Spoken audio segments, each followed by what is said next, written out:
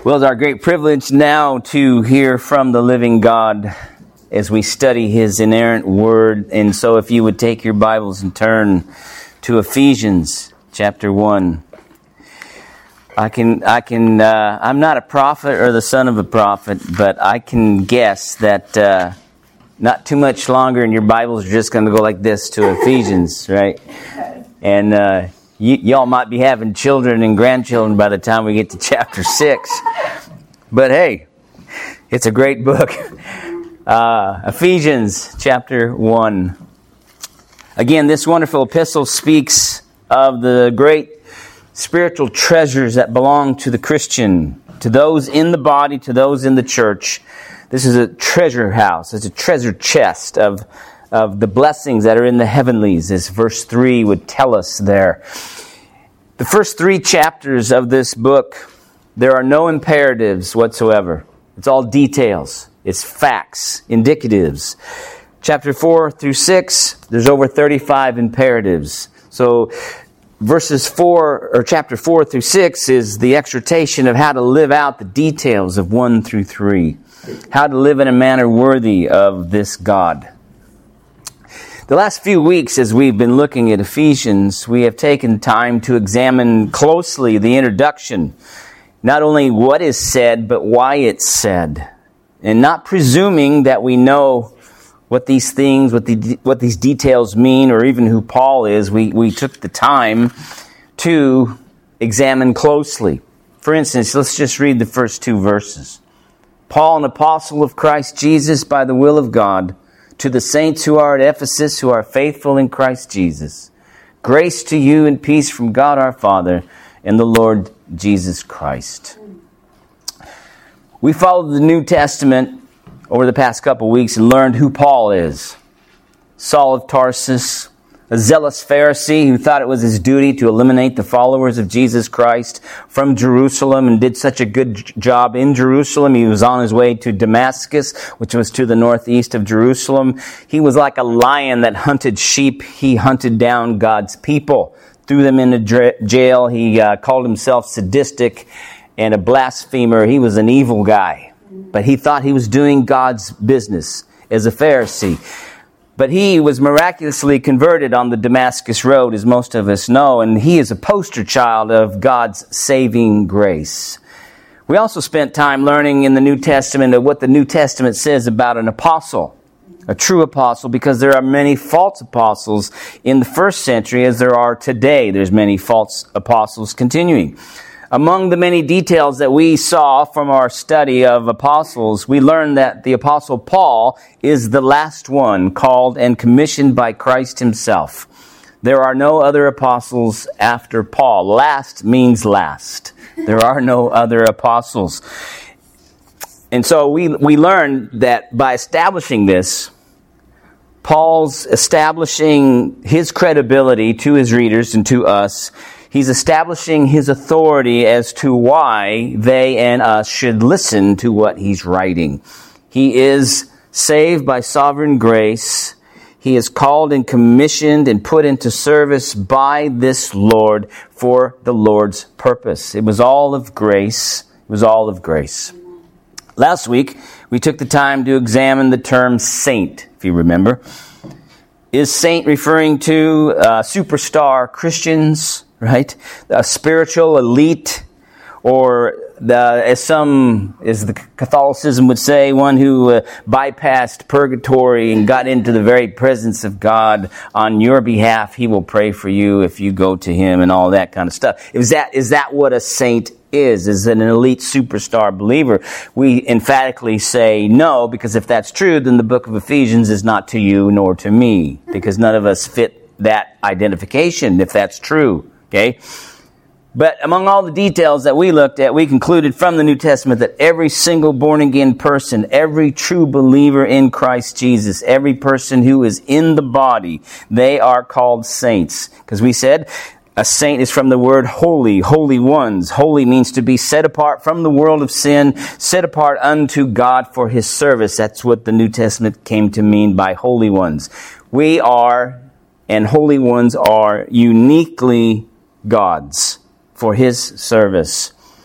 I would add to that, because there's so much confusion and such, that no good deeds that one does makes you a saint. No good deeds affects your sainthood positively any more than no sinful deed keeps you from sainthood, and no sinful deed detracts from your sainthood. It is entirely a gift of grace, not merited in whatsoever by the recipient. It is God's doing. He sets you apart. The Spirit sets you apart. We saw that last week, and we'll leave it at that. So then, it's an act of God that started in before time, but came into your life when He called you out through the gospel, converted you, set you apart for Himself. It is an act of grace. It is a permanent and present reality that you are a saint. Okay? All right. Therefore, the book of Ephesians is to you and I, right? Because we match that description.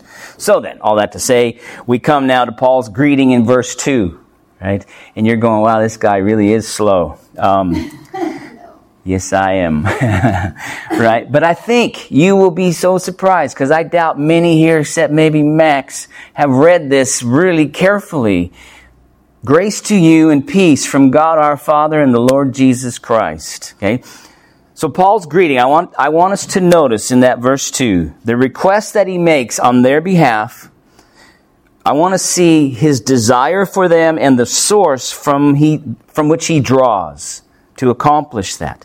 And as we're going through this, we will be asking, we should be asking, hopefully we'll answer, why does Paul do this? Why does he ask for grace and peace for them? Okay? Again, verse 2, notice what he says. Here's his greeting here. It says, grace to you and peace from God our Father and the Lord Jesus Christ.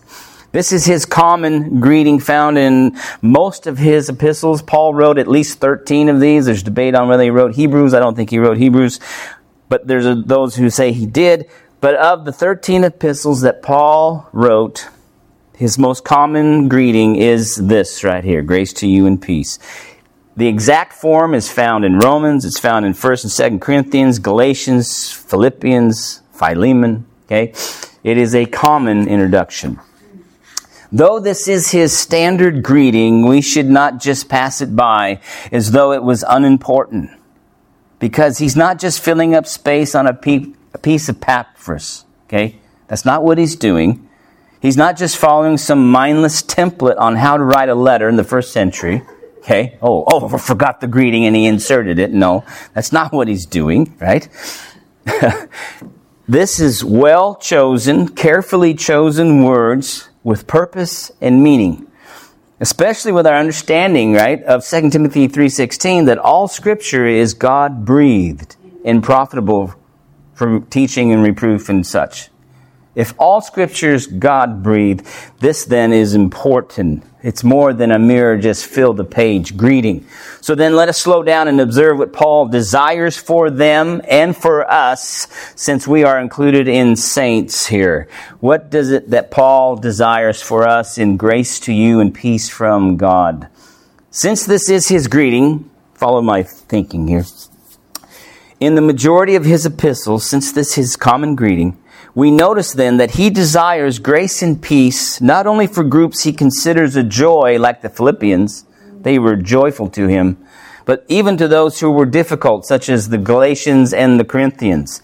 He gives the same greeting, okay? And not only to those he had a close relationship with, like Philippians, but also those who he never met, such as the Colossians. He gives the same greetings, okay? Even though this is his common greeting, you have to ask, well, isn't it genuine? Of course it is. Does he not mean it? Of course he does. Is he not truthful? Yes, he is. And he's under the inspiration of the Holy Spirit. Okay? So then, what is revealed here when Paul says grace to you and peace, I just want to throw this out before we launch off, is here revealed to us is Paul's heart for the church. It is the very heart of Christ for his church. Paul loves what Christ loves. All Christians should love what Christ loves. Christ loves his church. Ephesians later tells us he gave his life for the church. The church is not only the body of Christ, but is the bride of Christ. He laid his life down for her to sanctify her. He is constantly seeking her best, Jesus is. He is, it says in Ephesians 5, nourishing and cherishing her. Presently, right now, Jesus is nourishing and cherishing his bride, his church. Because of transforming grace in the life of the Apostle Paul, the apostle is like his Lord. He has a great concern for the churches. He even says that in 2 Corinthians 11, that he has a daily pressure on him, which is a concern for all the churches. Paul's greeting, then, is part of that concern here. Okay, his concern is that they know grace and peace from God. So this is a genuine desire, then. We want to pick up these words. We want to look at them. Notice first that his desire here in verse 2 is for the saints, the holy ones, for believers. Okay, now get this. He's petitioning. Verse 2, in essence, is a petition. And it's on behalf of saints. Grace and peace for saints. Okay? If the divinely inspired apostle makes the genuine request for grace and peace on behalf of all true believers, then it is true then that all true believers need grace and peace. Presently and constantly. Don't they? Now, do you need grace in your life, or are you done with it? Right? Yeah. Now it's true, follow this, every and all saints, they have already received and experienced God's grace and peace at conversion. Okay? At salvation. A past tense, if you will, a past experience in conversion. But we learn from Paul here in this greeting that saints continue to need God's grace in their daily lives. Now think of this. We believers have the Holy Spirit, just as a parallel. We are in Him and He is in us. Never does He depart. Never does He depart. But we are commanded to be filled. We are indwelt by the Spirit of God, and we are in Him, but we're also commanded to be filled. Okay, so it's an already, not yet. It's an already, keep going. We have experienced grace and peace, but here's a request for more grace and more peace, if you will. Verse 2 then is basically a prayer, petitioning God to continually shower His people with His grace, to experience grace at increasing levels or perhaps at fresh daily supplies of grace. It could be something like 2 Peter 3:18, where he says, grow in the grace and knowledge of our Lord and Savior Jesus Christ. Grace to you, then, is a request that we not grow static or complacent in our walk with Christ or become spiritually dull. Because if you're a recipient of grace, He's the power of God is moving you. It's ministering to you, okay? To think that you have so plateaued spiritually that there's no need for grace. This is what He wants to correct.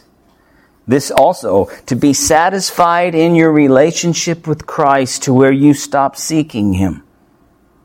That's foolishness. That would be like the day after getting married, you stop pursuing your wife. Right? That's ridiculous. Now that she's mine, I don't have to chase her anymore. No, that's not the way it is. Since we can grow in this, follow this thinking, please. Since we can grow in this grace that is being promised here, the prospect of experiencing Him and grace to a deeper level is quite thrilling, actually. Do you see, for the saints, there is the potential for a constant deepening, growing understanding of the living God. That excites me. A personal, intimate, experiential knowledge is what it means to know Him, to be saved.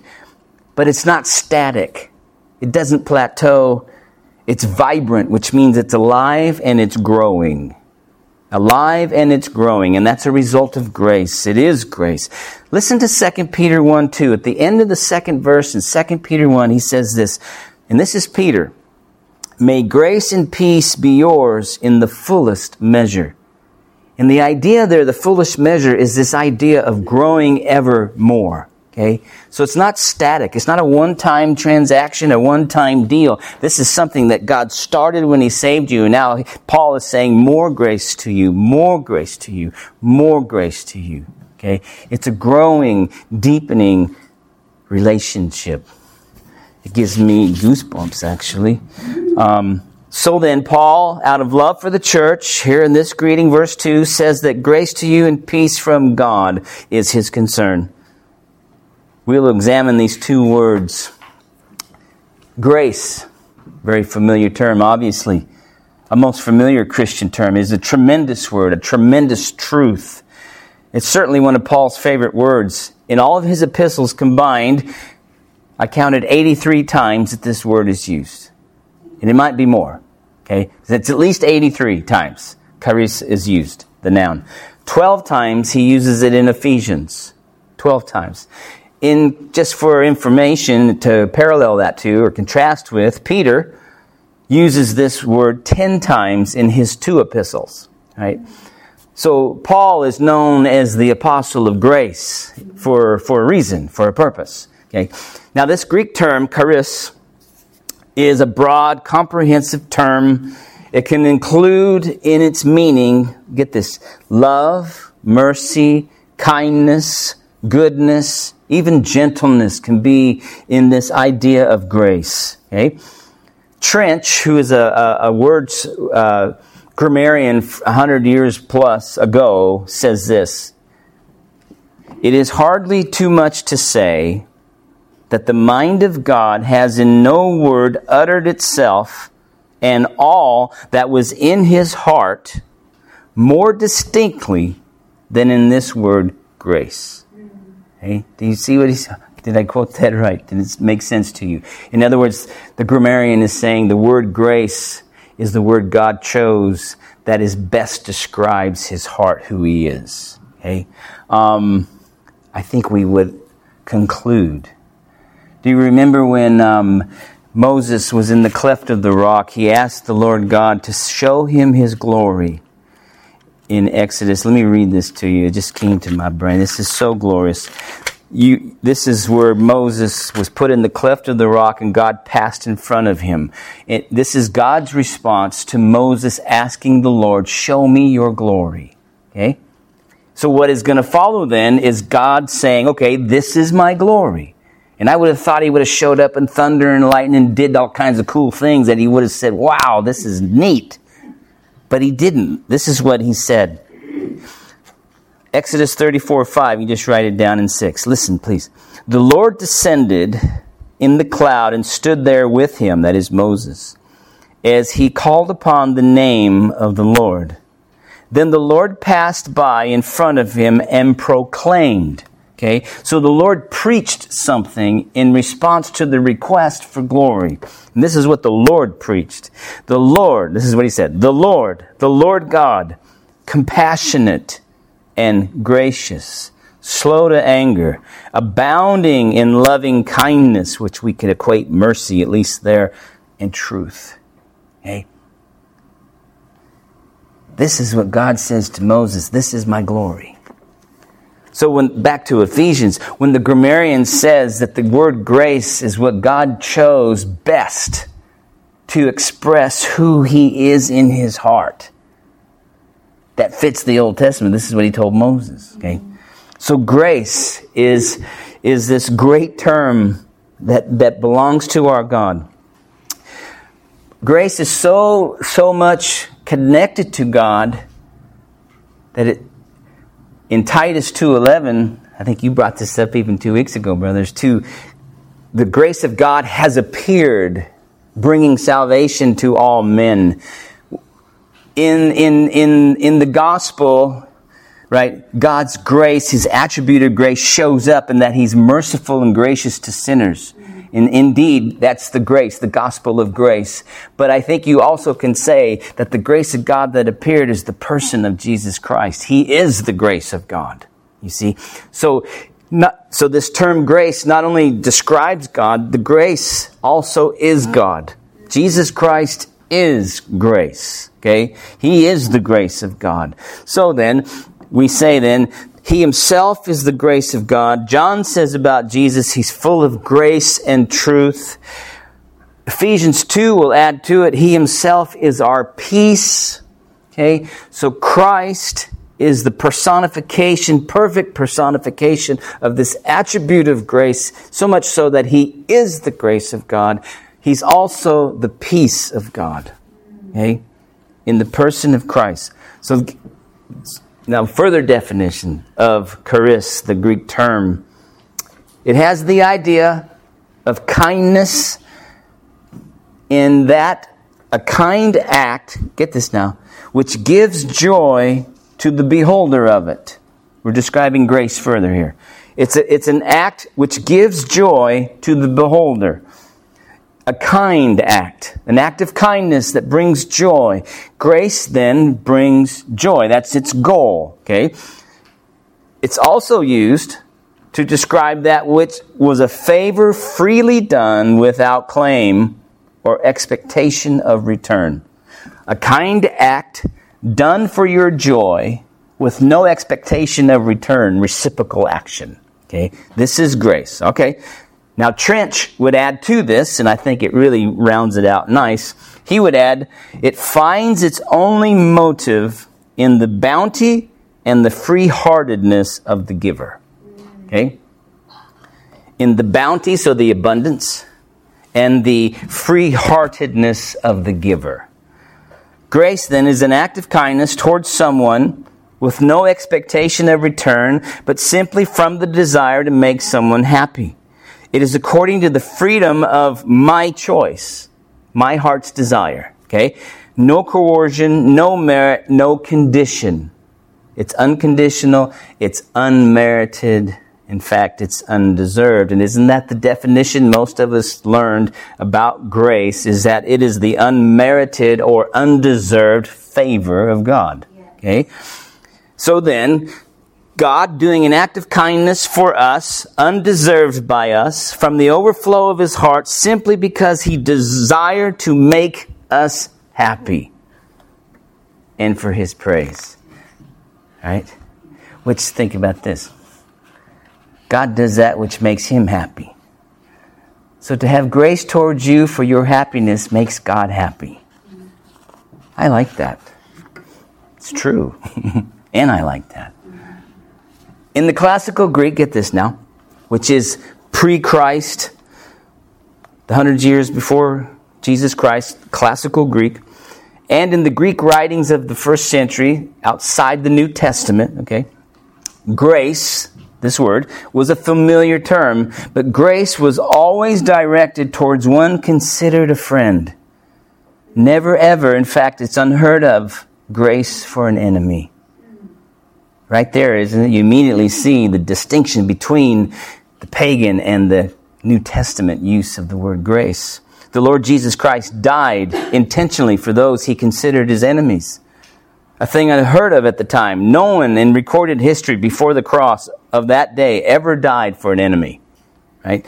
They might die for a friend, they might die for someone good, but never for an enemy. No grace for an enemy, only vengeance, only so-called justice, right? Can we hold your finger here? Can I just take you to Romans 5? Something familiar, but it kind of lays this out.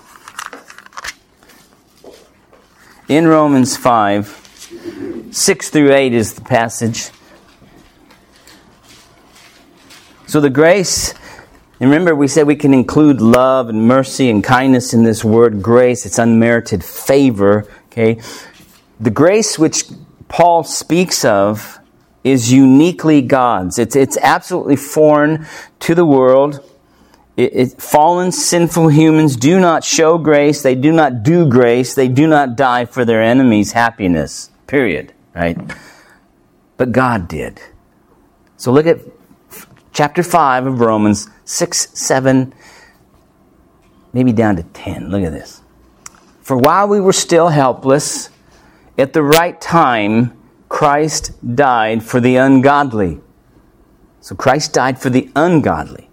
Verse 7, he'll explain further when he says, "For no one will hardly die for a righteous man, though perhaps for the good man someone would dare even to die."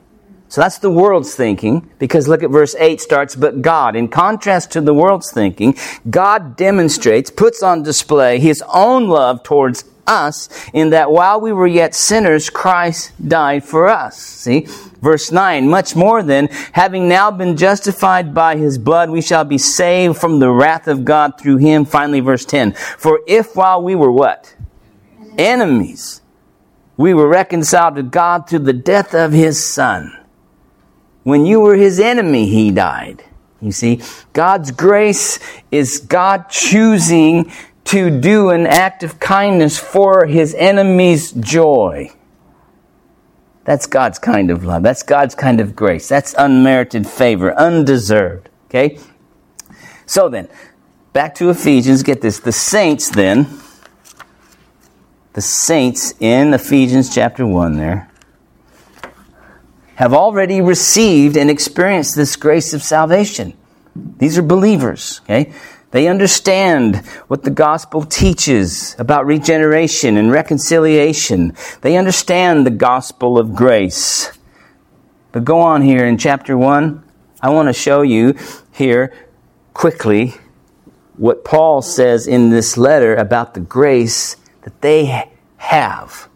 Because remember, verse 2, he's requesting growth in grace, more grace. But what is it they already have? What is it you already have? What is it you've already experienced as a saint? Well, look at verse 6. Chapter 1 of Ephesians, verse 6. He says, "To the praise of the glory of His grace." And you have to ask, well, what is to the praise of the glory of His grace? And that's the previous verses of 4 and 5, which verse 4 is chose us in Him. So that's the doctrine of election. Verse 5 is predestination. So election and predestination, verse 4 and 5, are to the praise of the glory of His grace. Okay? That then isn't, think about it. If that's grace, as we've defined it, here is an act of kindness by God to the undeserving to bring them joy. It's not deserved in any way whatsoever, but is from the bounty and the free-heartedness of God. Okay? Before time. Before time, it says. So grace was directed towards you before time, which is amazing. Look at verse 7, please. "In Him we have redemption through His blood, the forgiveness of our trespasses." What's your text say, the rest of 7? Speak to me. According to the riches of His grace. According to the riches of His grace. So the verse 7 is according to the riches of His grace. The redemption, the forgiveness is in harmony with the riches, that the wealth of His unmerited favor. Okay? Verse 8. What is your verse 8? What did He do with this grace? Lavish. Don't you love that word? I love that word. God is not stingy. He's not like you and me. All right? Let's get over it. God lavishes. It brings God joy to lavish unmerited favor on undeserving, sinful people. He loves to do that. He lavishes it. It gives me goosebumps. He lavishes the riches of His grace. It would be like a king in the Mediterranean who has just bucketfuls of gold coins, and he just wants to, out of the goodness of his heart and his desire to make you happy, he wants to lavish this all on you. So it's like Smaug in that movie, that dragon that burnt. What movie is that? Hobbit, yeah. You know that gold thing? That's the riches of His grace. Even that doesn't measure the riches of God's grace, but you know what I'm trying to do there, right? That's to be lavished. Picture yourself in there, diving in and all that, and that's grace. God's grace. Lavished on you, man. It's already happened in this text. So in 4 and 5, election, predestination before time, God's grace chose you. In time, Christ came and redeemed you. And that forgiveness is what is the grace that's lavished on you. Amazing. There's more to be said, but I won't. Quickly go over to chapter 2, please. Chapter 2. That grace, undeserved and unearned favor. Look at this here. In verses, I want to pick it up at 1 through, how about 3 through 7 for now. Look at this. Among them, we too, Paul includes himself, all formerly, before, lived in the lusts of our flesh before conversion, indulging the desires of the flesh and of the mind, and were by nature children of wrath, even as the rest. That means the unconverted people are under the wrath of God, okay, because of their sin and His righteousness. Verse 4, though, look at what it says, but God. In contrast, but God being rich, there's that term again, in mercy, because of His great love with which He loved us, tense past. Verse 5, even when we were dead in our transgressions, made us alive together with Christ. By grace you have been saved. Do you see why it's grace? Because dead people, spiritually dead people, don't do anything to please God. Spiritually dead people who are enemies of God, they're hostile to God. They are the ones whom He saves. He doesn't save righteous people. You know why? Because there ain't none. Right? There ain't none. The Pharisees thought they were, but they ain't. God came to save wretched, lost, spiritually dead sinners who are by character and nature enemies of God. And it was God's desire to do a kind act to them in saving them for their joy. That's why He did that. And that's grace. That's grace. Look at what He does in did we end up in 5? Yeah. Look at 6 and 7 here. And raised us up with Him and seated us with Him in the heavenly places in Christ Jesus. Strange language there, but look at, you are by grace supernaturally, spiritually united to Christ so that His experience is yours. Notice how it says in verse 6, raised us up with Him. As He was resurrected, those in Him are resurrected. So you are, according to this, actually raised from the dead with Christ. And verse 6, actually seated with Christ in the heavenlies. Okay? Whether you feel like it or not, the fact of the matter is that's a spiritual reality. An act of grace. Okay, look at verse 7. Why did He do this in verse 7? So that, there's your purpose, in the ages, plural, to come, future, He might put on display the surpassing, there's our word again, riches of His grace in kindness towards us. You are a trophy of grace that He's going to show in the ages to come in the future. You are going to be a display, like on the mantle, of how rich God is in grace. Is that not glorious? You've already have that. See, this is past act stuff. This is yours if you're in Christ Jesus. You are a recipient, lavished upon, showered from the riches of His unmerited favor. And it's undeserved. It's unmerited. You have no part in that whatsoever other than the open hand of faith to receive it. Look at 8 and 9. Look at 8 and 9. Look at the diametrically opposed to one another's works and grace. Verse 8.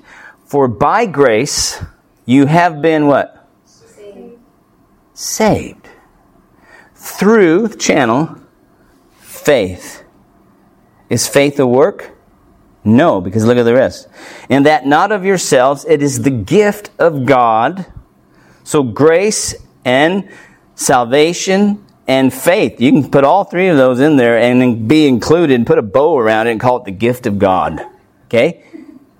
A gift of God. Look at the next verse, please, 9. Not as a result of, what did your text say? Works. And why is it not of works? So you don't boast. Do you see? Grace is unconditional, unmerited, undeserved favor. Any works involved, it's no longer grace. It's no longer grace. They're diametrically opposed to one another. They're mutually exclusive of each other. The moment you add works to grace, it's no longer grace. It's no longer grace. It's through faith. Faith is the open hand receiving the gift of God. Okay? We've all received that. It's all of grace. These are the saints in Ephesus. This is what he's talking about. Grace, then, is a free gift given. Faith is the open hand that receives it with joy. There is no works involved. In fact, works nullifies it.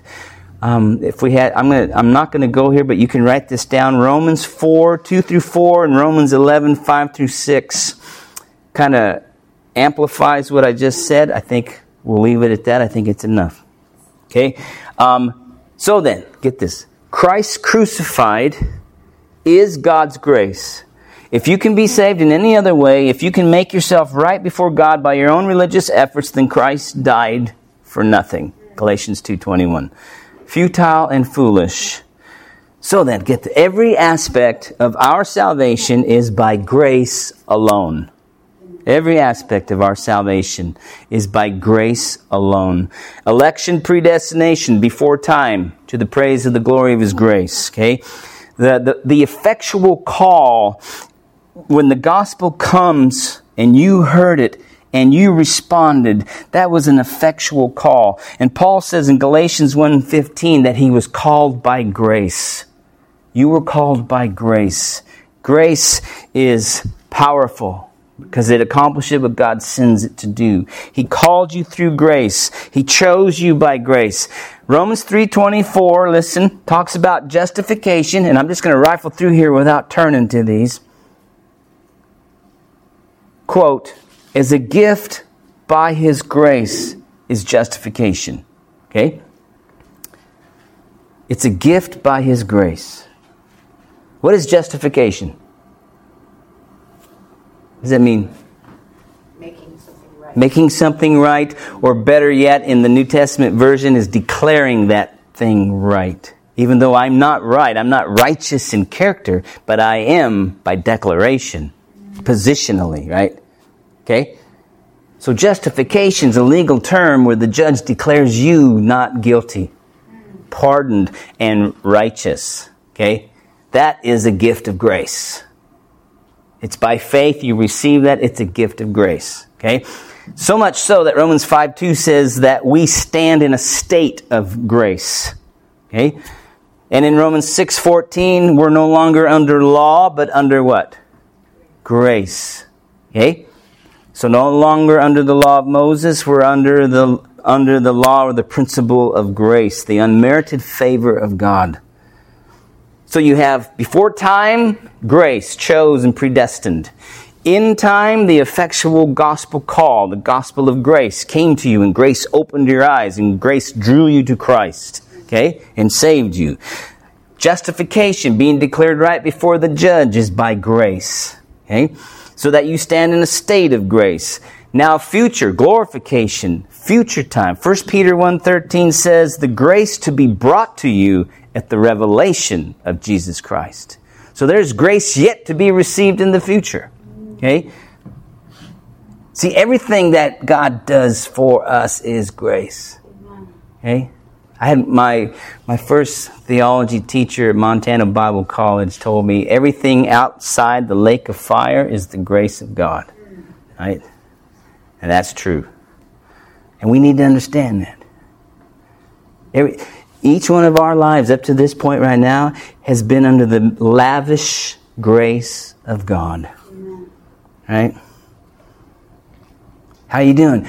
Better than I deserve. You know what you say by that? You understand it's grace. Amen. Better than I deserve. Right? Do we really believe that, though? Right? The grace to be brought to you at the revelation of Jesus Christ. We already read in Ephesians 2:7 that in the ages to come He might show the surpassing riches of His grace in kindness towards us in Christ. Okay? All right. So then, Paul says, in addition to this, his particular ministry of preaching the gospel to the Gentiles, he calls that in chapter 3 a couple different times of Ephesians. He says this, if indeed you have heard of the stewardship of God's grace, which was given to me for you. He says in chapter 3 verse 7, of which I was made a minister according to the gift of God's grace, which was given to me according to the working of His power. To me, the very least of all saints, this grace was given to preach to the Gentiles the unfathomable riches of Christ. Okay? His ministry is grace. His salvation's grace. According to Ephesians 4:7, but to each one of us grace was given. Okay? And he goes on to say, apostles and prophets and evangelists and pastor teachers, those are gifts of grace given to those men who are then given to the church. 1 Peter 4 says that all believers are to be stewards of the grace of God. You are gifted by God. The moment you were converted, you were spiritually endowed with an ability that the Holy Spirit uniquely gave to you to use that in the body of Christ, and it's called a gift of grace. Okay? So your salvation, your spiritual giftedness is all a gift of grace. This is amazing grace indeed. Yeah? And they have all this. These people in Ephesus that he writes grace to you. They have experienced this. They have received this. This is theirs. But there's more. It's like, Lord, you're killing me with kindness. It's so lavished. I'm drowning. It's so much grace. I'm drowning, right? It's amazing. There's more. How can it be? He's speaking of more grace yet. Grace to you. He's calling on God, the God of all grace, to lavish even more grace today. To pour out grace, to dispense more and more undeserved favor, to meet the pressing needs of your life today. Wow. He's requesting my amplifying, please allow me to do so. Lavish your kindness and goodness, that's grace, upon them as they have need. When do you have need for grace in this life? Well, how about this? How about when we are spiritually weak? How about when temptations come and tempt you into sin? When you're not so strong? How about when faith is weak and you're feeble? Or maybe you're not. Maybe you are a superstar saint and you're never in that condition. Some Christians doubt God's goodness and love. How about when the world comes against us with its malice and hatred and fury and persecution and oppresses and even seeks to do us harm? And we're afraid. Might lose your job. Might lose your home. Might whatever. How about trials? You need grace in trials. How about sufferings? Sufferings that seem overwhelming and unbearable. How about suffering that seems like deep, dark waters?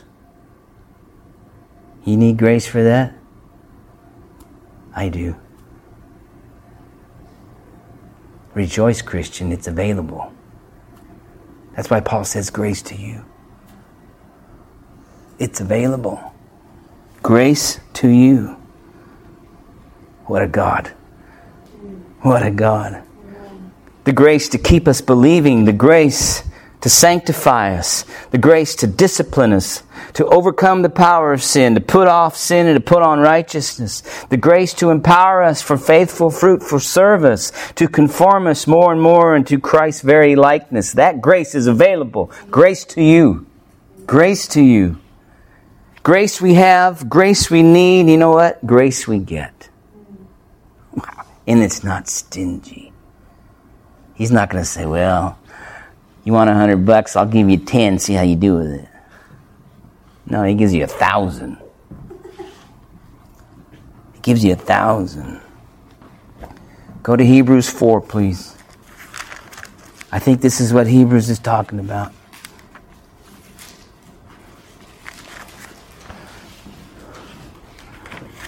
So cool. Look at verse 16. Therefore, coming off a high priest who can sympathize with us, let us draw near to God with what? Confidence, assurance. Where are we drawing near to? A throne. What's a throne for? Who sits on a throne but a king? What characterizes this throne? Grace. Not righteousness, not judgment. He's emphasizing the unmerited favor of God. And He says, you come with confidence, sinner. Can you imagine if it was the throne of judgment? You do not come with confidence because there's a natural recoil because we're not righteous in and of myself. But sinners can come with full confidence to the throne which is characterized by grace, unmerited favor. And look at this confidence in verse 16. Please, what are you expecting to get? Mercy. And find grace to help in the time of need. See, this is, I think the idea here is that we have received so much grace in salvation. And yes, we're recipients and we've been set apart and saved and justified and we're going to be glorified. But this is the daily need of God's favor. Call on Him with confidence. He's not stingy. You're not going to wear Him out. I've heard people say, I just hate to ask God because I think He'll get tired of hearing me. You don't know God. You don't know God. That would be like me getting tired to hear about from my kid. Are you kidding me? If he had real needs and hurts, no, I ain't got time for you. God's not that way. The door's wide open, beloved, to the throne of grace. Grace to you, says our Apostle Paul. Back to Ephesians. And this will be shorter than the grace part.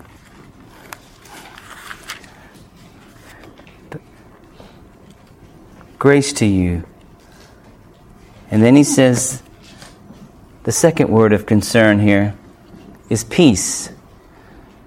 Grace and peace. I think peace, most commentators would say that the peace mentioned here is the result of the grace. Okay? So I'm going to go with that. Okay? So here the connection, the grace, the unmerited favor is what then results in this peace that's coming second here. Now the word peace, the root word to this means to join together. So think of this. To join. When things are disjointed, there's a lack of harmony, a lack of well-being. But the Greek term means to bring together. Okay? So that when things are joined together, there is both this idea of harmony and well-being. This is the idea of peace. And this then leads to the Hebrew meaning of shalom. Shalom is peace. Shalom is the whole person. Okay? It's not only a lack of hostility, peace, what we would understand, and there's no troubles, but the Hebrew word shalom has the idea, not only is there not troubles, it's because the inner person and the outer person is tranquil, at peace, at whole, complete, joined together. Okay? All right. A state of untroubled, undisturbed well-being, tranquility, no hostility, a oneness in this peace.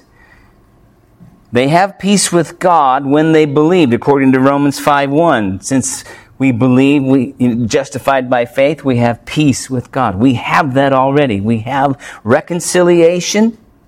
The enemy, those outside the lines, right, have been brought near, been brought in line to God through the cross of Christ. You've been reconciled. That which caused the enmity has been dealt with by God on your behalf. Okay? That's grace. The result of that is this reconciliation, this peace. Okay? A oneness been brought together. Now you have that peace right now, even though you might not feel it, even though you are genuinely converted and justified by faith. It's not a feeling. It is a objective truth. But what Paul speaks about here is the subjective element of peace. Subjective means your feelings. When you feel at peace, you have a tranquility. You have a calmness, right? There's some people who have a calmness and they should be excited, right? So, but you know what this is talking about, the peace that he's petitioning, is beyond the reconciliation with God. It's beyond the peace with our Maker in the sense of we're no longer at enmity. We are children of God. We are saints, and sometimes children do not experience the peace that God gives. You're a Christian. You ever been unsettled in your soul? Yes. There you go. End of story. Right? There you go. So then, the saints have this peace at conversion permanently, but the subjective feeling of tranquility is what he's after here. It is this sense of safety. It is this sense of security. It is this sense of, as your friends down under would say, no worries, mate. Right? That's this idea. This is, you know what does that tell you? If this is Paul's desire for the church, what does that say about Christ's desire for the church? He wants you to know the peace of soul. There's no virtue in people running around unsettled in their soul, wondering if they're saved or not, and they're the children of God. That does not bring glory to God. God wants His children. Important point. Word, His children, His reconciled, born-again saints. He wants them to experience the joy and the peace that Christ purchased. Amen. Right? He does. And when we don't, we do Him a disfavor. It's that serious. Who do you represent on this planet? You represent Him. There is grace and peace at our disposal. That's what this means. This is not just words on a paper. This is inspired by the Spirit of God for the church's well-being, for my happiness and God's glory. This is what this is. It's available to you. Call on Him. Don't accept it. Knock it off. Quit it. I'm serious. Quit it. When I'm troubled in my soul and it's not virtuous, it's not a righteous trouble, then I'm sinning. Why am I troubled like this? I'm not believing God. I'm not taking Him at His word. And we find virtue in that because it's like penance. Oh, look how sorry I am, God. God says, I give you all the grace. I'll lavish grace on you so that you will sense the peace. Amen. Do you understand what I'm saying? Quit acting like Catholics. Right? I say it with all due respect. Right? Because they do penance. That's right. And they beat themselves up to show how sorry they are to God. What's that do about the grace of God? How does that show that one is trusting in the lavish grace of God? It's not.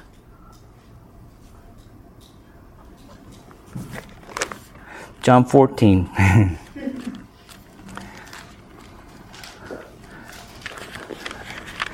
I'm going here because I think you'll be blessed to see it. Jesus makes these promises. John 14, 2 places. This is the last night before his crucifixion. He's talking to his faithful 11. Judas is gone. Verse 27, look at what he says here. 14:27. Peace I leave with you. My peace, his own, you see, I give to you as a gift. Not as the world gives do I give to you. Do not let your heart be troubled, nor let it be fearful. Now in that context, peace is contrasted with don't be troubled. Don't be unsettled. I'm giving you peace. Okay? Jesus gives His peace. Chapter 16, please. This is the same night This is toward the end because the high priestly prayer takes off in 17. The last verse of 16, look at what he says. He says, these things I have spoken to you. These 3 chapters. 16:33, these things I have spoken to you so that, result, in me, you may have what? In the world you have tribulation. In Christ you have peace. It's available to every person in Christ. Even though you're in the world of trouble, you are in Christ by grace and you experience His peace. Sounds good to me. Because He has overcome the world. Thank you, sister. Right? As it finishes verse 33, how did this happen? He overcame the world. He purchased that for you. Overcome the world through the cross and resurrection. Right? That's part of the blessing, the grace of Christ. Right? We won't look there, but you remember the fruit of the Spirit in Galatians 5? Love, joy. Oh, there it is, peace. Right? You know what that tells you? Are you always filled with the Spirit of God so that you are a tree that has the Spirit fruit on it? Are you always that way? I mean, are you always walking fully yielded to the Spirit of God? If so, why am I commanded to be filled with the Spirit if I'm always filled with the Spirit? I'm indwelt by the Spirit, but I'm commanded to be filled with the Spirit. The Spirit fills me. As He fills me, He produces the fruit of Galatians 5:22. Not just one fruit and this fruit and this fruit. All of that tree is on display when you are yielded to the Spirit of God. And one of those things is love, joy, and peace. That tells me then that's subjective peace. That peace of Galatians 5, which is the fruit of the Spirit, is a settledness, a shalom, a tranquility. Is my Spanish friends tranquilo? Right? Muy tranquilo. Right? That means things are cool. Right? Things are cool. That's the gift of the Spirit of God at your disposal. How about when it says in Philippians 4, be anxious for some things? No. Be anxious for nada. Right? Nada. Look at what it says. I know this is very familiar text to us. But look at 4, 6, and 7 of Philippians 4, written from the same prison cell, the same house arrest that Ephesians is written from. Okay? So he probably finishes Ephesians and sometime later he's going to write Philippians, and here it is. But it's from the same place that he writes this. Verse 6 and 7, the command in verse 6 is be anxious for nothing, but instead use your energy in prayer, supplication with thanksgiving. That's an attitude. Let your requests be made known to God, not because He's ignorant, but you need to make it known because He told you so. When you make your requests known to God, what is the promise? The next verse is the promise. Yeah. What preceded the promise? What did you do that then led to the promise? You just prayed. I use the word just, but you prayed. You didn't go manipulate nothing. You didn't go shoot anybody. You didn't go flatten any tires. You didn't get rid of troubles, right? You didn't write a note to the president. You didn't do any of that stuff. You prayed in the manner described. Verse 7, and the peace of God, the peace which comes from God. God is the source. That peace, look at what it says. What surpasses, it goes beyond all comprehension, all understanding and misunderstanding. It goes beyond it. You can't explain it. It will guard like a centurion. It'll guard your hearts and your minds in Christ Jesus. Why is that so? Because when you're anxious, you make stupid, ungodly decisions. Amen? Out of fear. When the peace of God fills you, It guards your heart from stupid thoughts, ungodly thoughts, and stupid decisions. That's what it says. The peace of God. Back to Ephesians, and I'm going very quickly here. Thank you for your patience. So think with me. Grace to you, unmerited favor for your happiness, and shalom, a tranquility, a settledness of soul, which means your soul is satisfied. It means your soul has found satisfaction, has it not? When you're dissatisfied, you're not at peace. So part of this peace and shalom is the satisfaction that comes from Christ. I have tasted of Him. And I don't go anywhere else. I go to Him. Amen? Amen. Look at the source, finally. Peace, grace and peace from, verse 2, Ephesians 1, God our Father and the Lord Jesus Christ.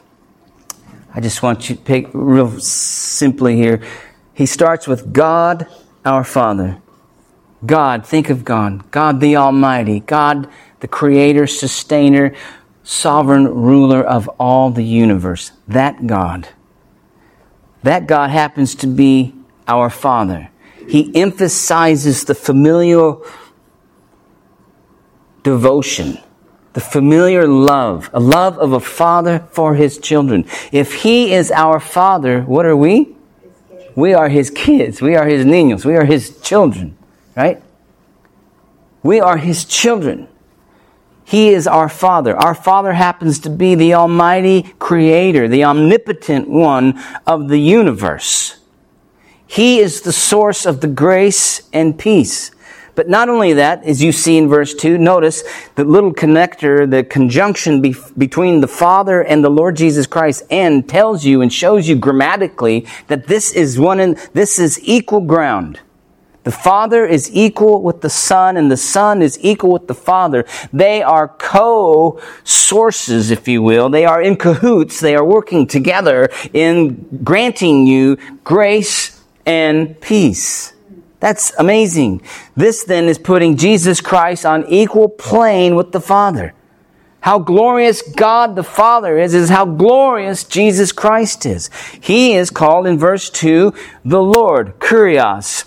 That is the idea, not only is He equal with God, Lord translates the Septuagint for Yahweh, God, but also it speaks of in this text here that He is master and sovereign ruler. He is the sovereign one. Jesus speaks to His humanity. He came to earth, took on flesh, walked on this planet, went to that cross in humanity as our representative. Christ speaks of Messiah. He is the promised Messiah, King of Israel, of the world. Okay? All in this name, all in this title. God, the Almighty, Omnipotent, is our Daddy. Jesus is our sovereign master, ruler, who is our representative, who is the Messiah King. They are joint, if you will, sources of the grace and the peace requested. If God is our Father, we are His children. If Jesus is our Lord, we are His slaves. Our Father and our Master are so devoted to our well-being that they lavish freely upon us grace and shalom, peace. That is glorious. Absolutely glorious. All resources we need to live a life to the glory of God is in that word grace.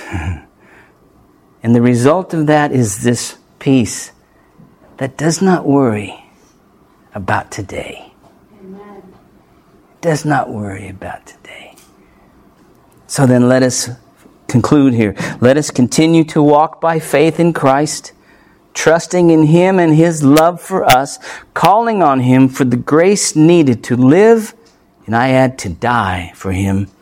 And he will grant a tranquil soul that will not be unhinged by this evil world, but will remain true to him. I wrote this down this morning, Michael, and I'm going to read it because I expect it's from God. Because you read from Romans 8. I want one verse, right? This excited me when I heard what you were reading. Grace and peace coming from God as we need it. This is to encourage you. Listen to Romans 8:32. He who did not spare his own son, but delivered him over for us all, how will he not also with him freely give us all things? His son is the most glorious, highest value gift he could ever give. So he's already given the greatest gift. Everything else I need is well below that. Do you see his argument from the greater to the lesser? He's already done the greatest. Now, your request is something far lesser. Do you think he's going to withhold from you something lesser when he's already given you the greatest? No, that's his argument. All that to say, and I'll shut up here, I promise. This is to encourage you in all saints that all that you need is available in Christ Jesus. There is nothing you need that he does not have. There's nothing that you need that he's not more than willing to lavish upon you. Why would we look anywhere else? That's why we exist, to promote the fame of Jesus Christ for the glory of God and the joy of all people. Let's pray. Father, thank you for your word. We thank you for your grace. Thank you that you have opened our eyes to see your Son. You have put it in our heart to love him. We ask that you would help us, Lord, to live in a manner worthy of the calling. That we would consistently and daily call on you for grace, not only for ourselves, but for each other, Lord. We give you the praise. You are certainly most blessed. In Jesus' name, amen.